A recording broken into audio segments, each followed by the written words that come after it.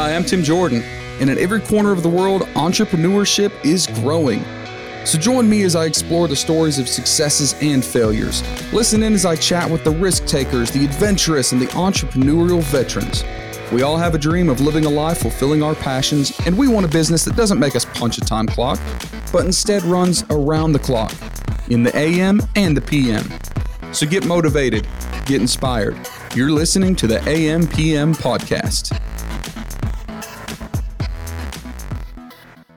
Hey everybody, welcome back to part 2 with Xavi. This is the first time we have ever done a 2-part podcast. So I was just talking to the editors trying to figure out how we're going to make this thing nice and smooth, but we're going to make it happen.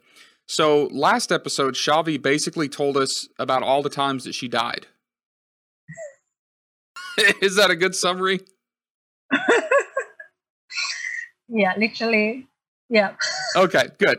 So for those of you that didn't listen to the first episode, go back and listen to the first episode. And the big takeaways for me was that, you know, sometimes life isn't fair. Sometimes crappy stuff happens. Sometimes it leads to some pretty cool stuff. Sometimes we find the answers to mysteries later in life than we want to. And positivity goes a long way. And that's one thing that, like, the big takeaway I took from Xavi last episode was that positivity she has. So for those of you that didn't listen and won't listen, maybe you're too lazy to go back to listen to episode 1. Essentially, Miss Xavi has a heart defect, right? And it causes a situation where her body does not oxygenate its blood appropriately, and that has to be monitored. And there's really no good devices. There's really no good portable, especially machines that do this, something that you can, live like a fairly normal life in. So we know that you're highly educated. You came from, a background in some computer science, some technology, stuff like that. And now you've got this medical issue that you want to find a solution for. And we already hinted at the fact that you founded a company called Oxyware. So let's talk about this product. Explain exactly how you came up with this idea for Oxyware. Not the purpose, we know the purpose, but the idea for the product itself. Yeah, so something like that raised when I had the cardiac issue in at Georgetown was the doctors were questioning me like whether you should stay alone, whether you should consider changing the school. And they were literally asking me to go back to how everything was before. And I was not ready to do that. So I went and bought few wearables. I bought like wrist wearables that's available in the market so that I can see my heart rate and everything. And I went to the doctor and said, I can live alone. I have a device now. And then he said, okay, your problem is not your heart rate. Your problem is your oxygen levels. And for people with pulmonary hypertension, your body oxygen levels drop, but you don't physically feel it. That's the problem here.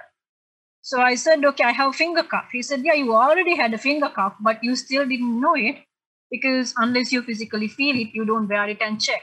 So that's your problem. So as a joke, then I told him, okay, then maybe let's do something. Let's make something. Because I wanted to live alone. I didn't want to move back with my sister and, go back to zero. And then he was laughing and he's like, what do you mean? I said, just like a fire alarm. You sense the fire smoke, you call 911. And then he was like, if anyone can do it, it's you.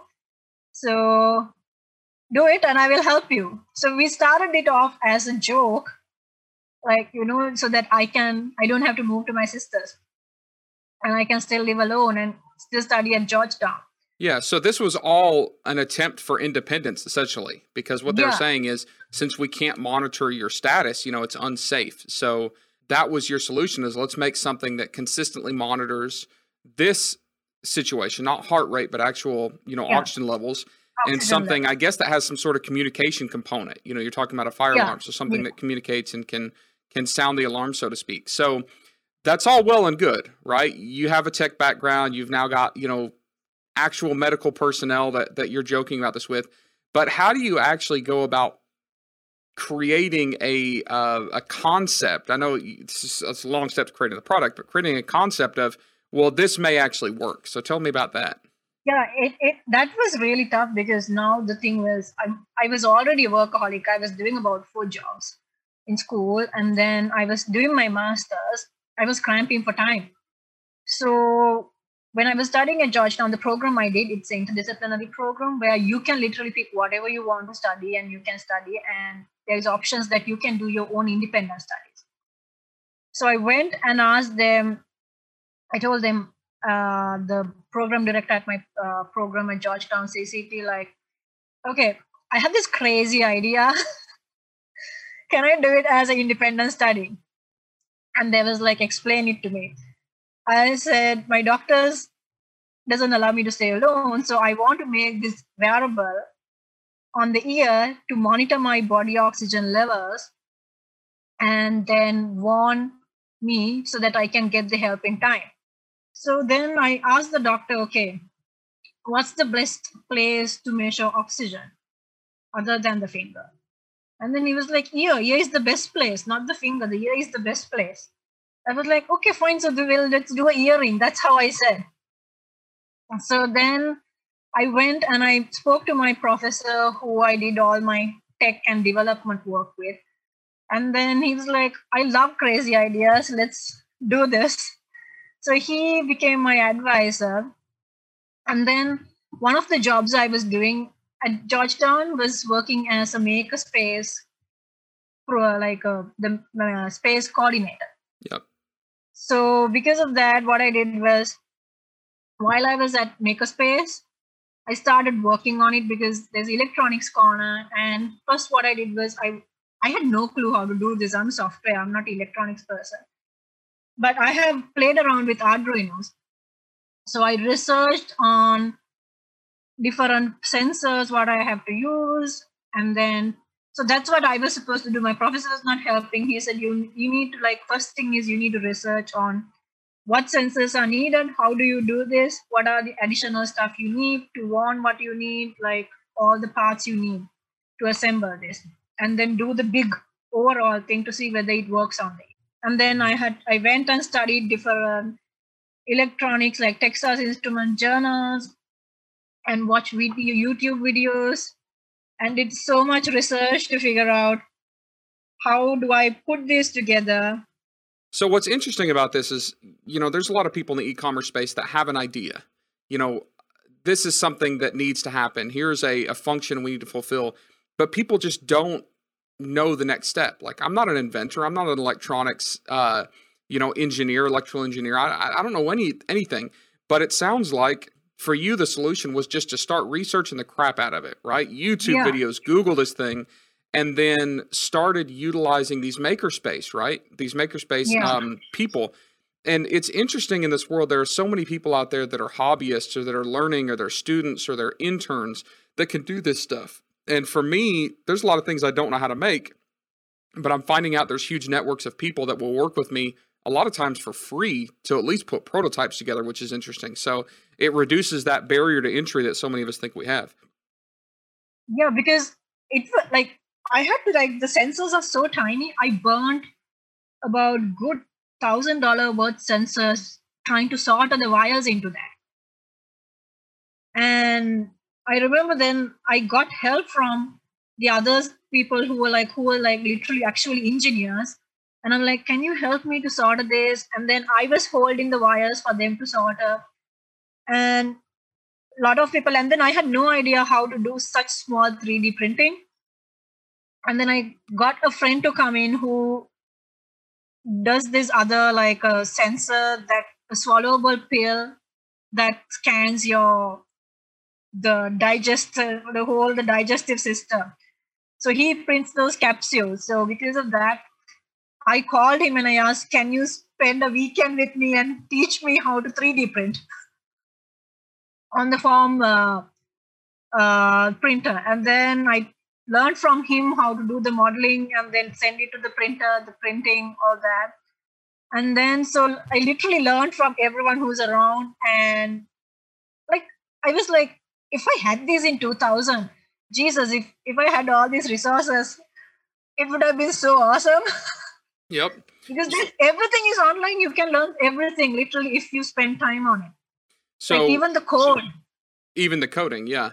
So you've put together a prototype that worked, right? It would record your accurate blood oxygen levels, right? But I know that there are other things that you had to put in this, a communication piece. It had to be able to talk. It had to be, a smart device. Yeah. But what was the next step once you determined, hey, this thing actually works? Like, what was the next big step that you had to take to start refining this?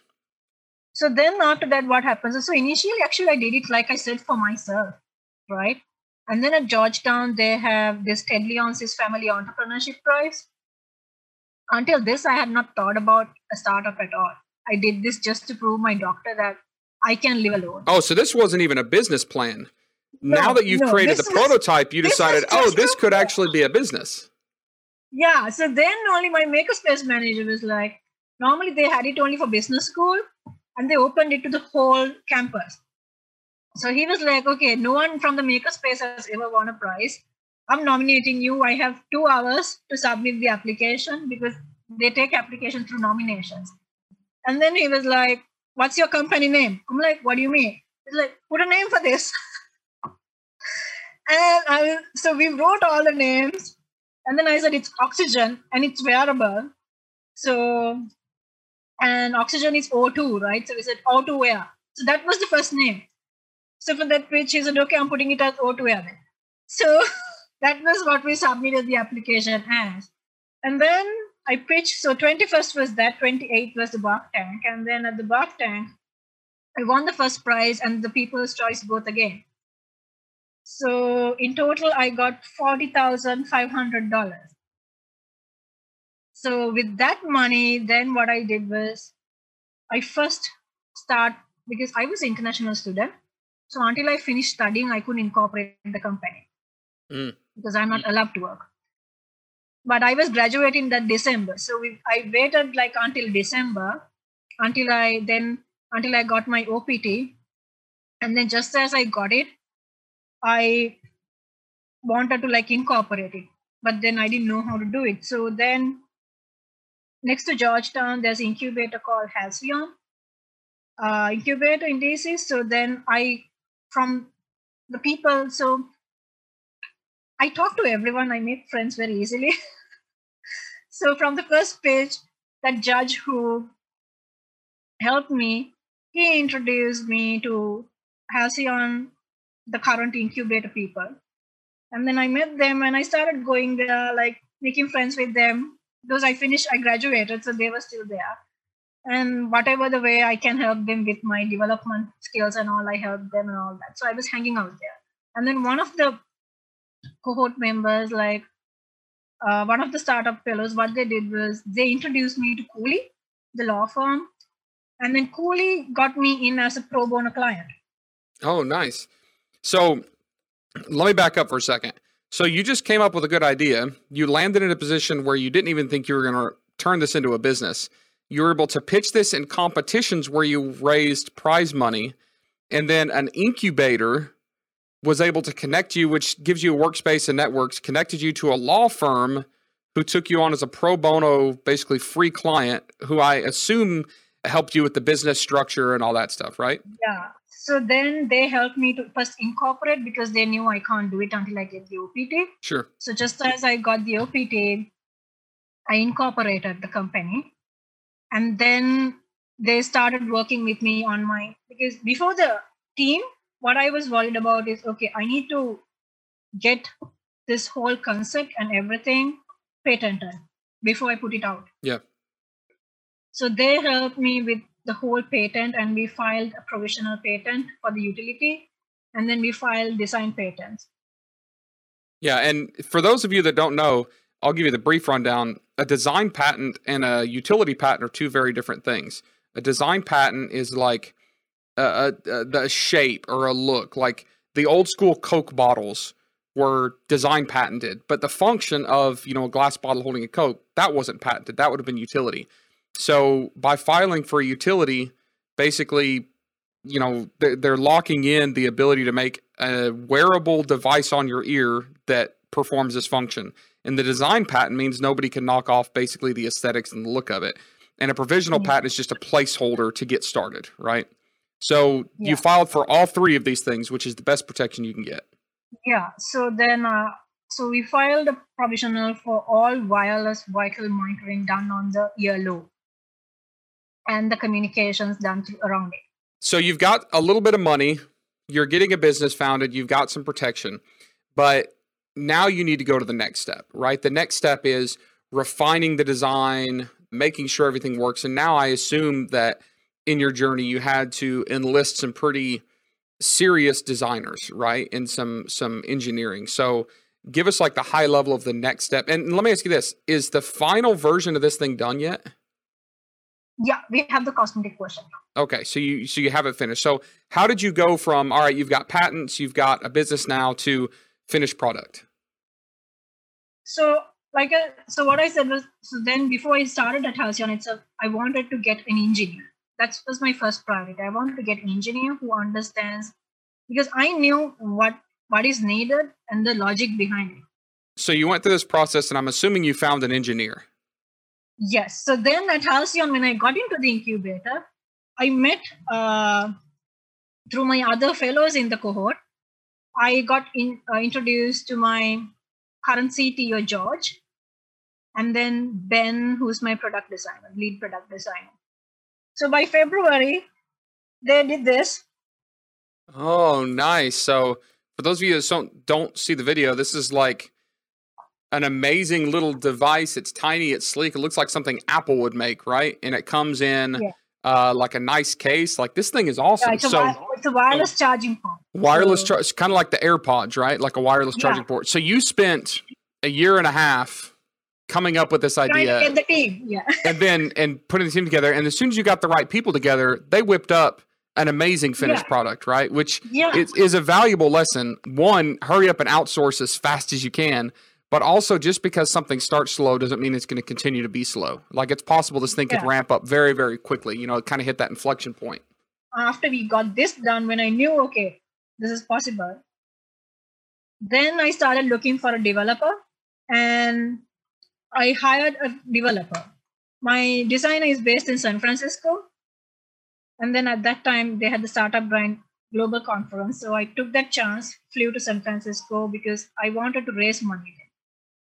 Because we were using this 40,000 for all this work. Yeah. So let me back up and just recap this. Tell me if this is correct. You haven't really made any money on this thing, right? But this is extremely expensive. No. So you're hiring people. Yeah, you're hiring people that probably are working for some sort of equity in this future business, I suspect, right? Because you're not paying these super high level folks. The $45,000 isn't going to go very far, but you got that money from a contest. You've got basically scholarships through incubators. You've got people on your advisory board that are working for you. You've got employees that are working for equity. Like, this is amazing. So now you've got this business that really isn't worth anything because there's no revenue, but you've got the finished product, right? Yeah. And you've done all of that, but now it's time to hit it hard, and it's time to actually grow this thing into a business. So what is kind of the next step in your journey from there, like turning it into a business? The legal work and everything was really expensive, and they were like costing, and then the hardware, like getting the stuff we need and printing the prototypes. Yeah. And they were so expensive because when you do one cosmetic prototype, it's super expensive. You know how it is when you're a female and raising money and it's only no revenue, it's hardware, right? So we can't show them the working model because on the Linux it works, but it's not connected to the mobile application yet. So they can see the output. It was tough, like getting the term sheets because people were negotiating the price. Like the lawyers, everyone checked the value and set the cap on the term sheets, everything, but it was hard. And then, so it was November again, and then it was the next year Bark Tank event. So the normal tradition is the previous event winner has to MC the event. And then you need to say, from this whole year, what have you done? And with that money. So then I went for that pitch. I was MCing and I told them everything we have done and that we have a team of 3 now and this is where we are and everything I explained. And then I met Ted there again. I have been keeping him on loop of everything I was doing. He was so sweet. Like for that whole year, he has been super supportive to me and everything. So after the pitch competition, since he was there, I was meeting him face to face. I went and told him, I'm trying to raise money It's really hard. And I said, will you join as a board member? He said, I don't have time for all these board member things, but I'll join you as advisory board member. I'll help you with the advising. And you can write to me anytime, and you can put my photograph on your website, and you will get more investors coming in. And I was like, okay. That's awesome. And the next month, he said he's putting his personal money, and he invested. And then I started the friends and family round. So then we started getting money, and then I flew to San Francisco. So right in February, I flew to, just before the whole Corona thing started, I flew to San Francisco. Then I met my designer there. And then because now we started dressing, I attended the startup grind to see whether I can find some Silicon Valley investors. And then from there, so I met a Japanese investor. I literally spoke to him for 6 hours, 2 days. So 12 hours in total. And then he was like, okay, send me the term sheets. I'll be back in Tokyo in 1 week's time. And then I'll get the paperwork done and I will invest. And I liked them because they were investing for the cause. Sure. So I knew we are all on the same mission. So you've got the final version of this thing designed, but you're still not up and running yet, correct? Because you've got to raise more money and put these things into full production, correct? Yeah. And then the best part was it's the partnerships we made. I met Katie Ledecky's brother, Michael Ledecky. He helped me with as an advisor now. And then through him, I got introduced to some coaches of US Olympics. And something I learned from them is that even for athletes, they need it.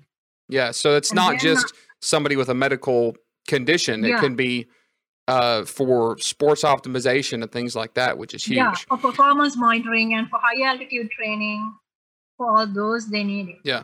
So let me ask you this. To kind of wrap up the story, you've got the final production round being finished. You're raising money to go to full production. Then you're going to take this thing to the market. And with a medical device, there's a lot of ways you can do that. You can sell them independently. You can sell them through medical professionals, things like that. But looking back at this journey, this has been long. Like you've been working on this product for nearly 2 years now, right? Maybe more than that.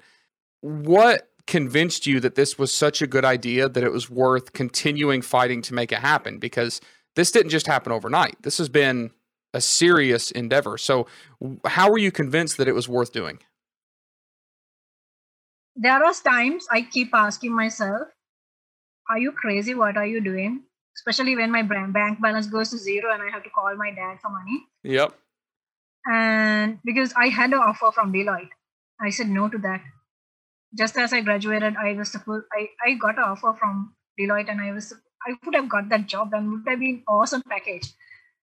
And I said no to that, and I started this, and here I am with just sometimes $10 balance in my account, and I keep asking, are you out of your mind? What are you doing? And especially when I can't pay my team, I feel more burdened. Yep. And because people are depending on me, it's a big responsibility. Yeah. But then I get these emails and messages on social media from pulmonary hypertension patients saying, thank you so much for doing this for us. And I can't wait to have this device. I will be able to step out and do normal things and without having to worry about oxygen. And people reaching out and sending messages, and then you are doing the right thing. Yeah.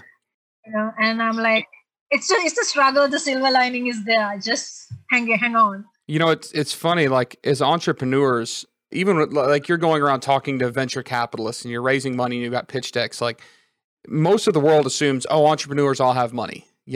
She's invented this thing. She's got a patent on this thing. It may be years before you get the first dollar from that, right? No, and every time you depend on my dad, I feel embarrassed. Yeah, and every time that you bring, a dollar in, it turns right back out. And the money comes in, especially because it's hardware. Yeah. We have It goes to right back spend. out. It comes in, it goes back. It's like just reflecting life.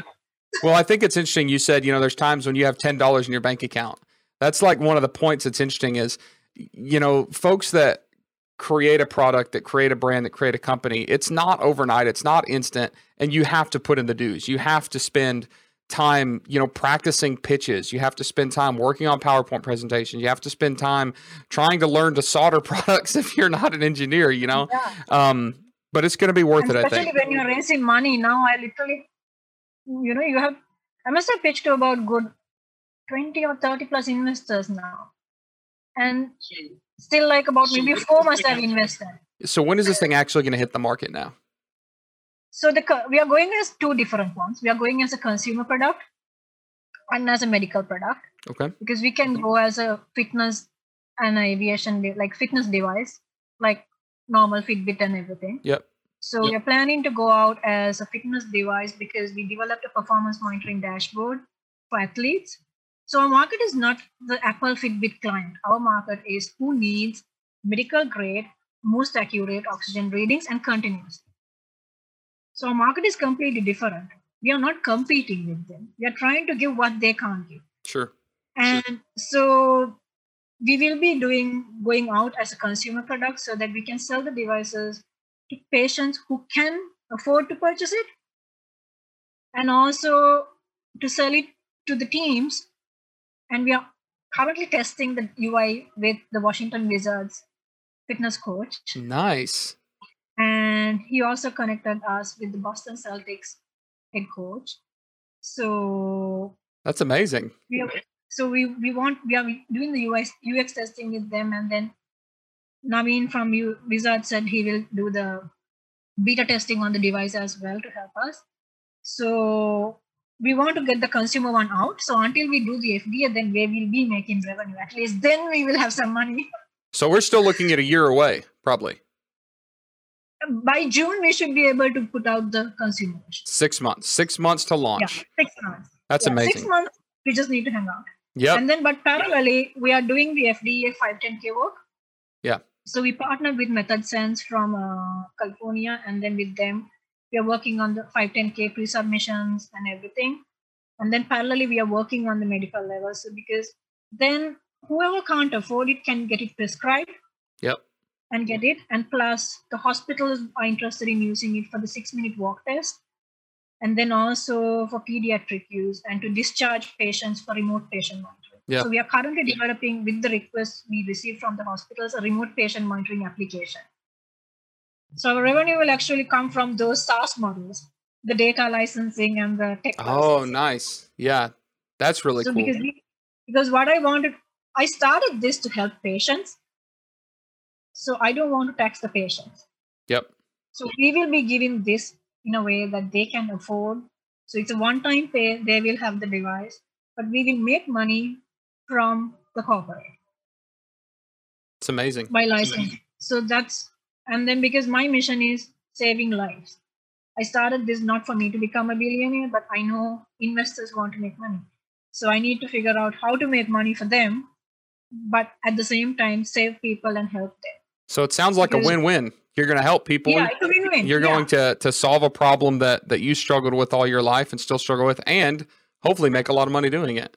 Yeah, and then also like one thing I have in mind is I want to do it formally to create like a NGO branch called OxyCare under Oxyware, where people can actually donate a device. Yep. For whoever, like, there are people like the medical expenses in US is, I know how bad it is. So for whoever can't afford it, then someone can donate it. That's amazing. Like you can match, like we do that, like we did it, we ran an Indigo campaign, with that we did it. So whoever donates, they donate, and then we match it and we connect and say, your device was donated to this, assigned to this patient, and when they receive it, we will get you. So it's like a matching thing. Someone can donate a device. Let me just tell you, this has been one of the more interesting interviews that I've ever done, just from your story and how this led into everything, and kind of, this medical issue from a child all the way to having to learn how to run a business, how to raise money, how to engineer, how to design, how to utilize resources. It's been amazing. So for those of you that are interested to follow the rest of this path as this thing goes to market, especially on the consumer line, the website is Oxywear, Oxiwear. Make sure to check it out. They've got a really cool website up right now, and I'm sure as this thing goes to market, I myself will be looking at how the marketing is done because I'm going to be extremely interested how this is done, especially with some big names like the NBA and people like that. So, Shavi, thank you so much for coming on. Thank you so much for sharing your story and for sharing this. Hopefully, this is inspirational because there's so many people listening to this that have stories and they have, purposes. They want to be able to help people, or they want to be able to accomplish something, and they need to know that it's not overnight, but it's worth doing. Sometimes it seems like it takes forever, and sometimes you're going to have $10 in your bank account, and sometimes you've got to figure out how to use resources that you're not familiar with and just learn along the way. So I personally am inspired by this. I'm sure our listeners are too. So thank you very much for being on, and good luck with the rest of your fundraising and your launch later into 2021. So much. All right, guys, we've wrapped up another episode now. Thank you guys for listening. Thank you for all the support you give us. If you would drop a review in whatever podcast platform you're listening to, drop us a thumbs up on YouTube, and we will see you guys on the next episode.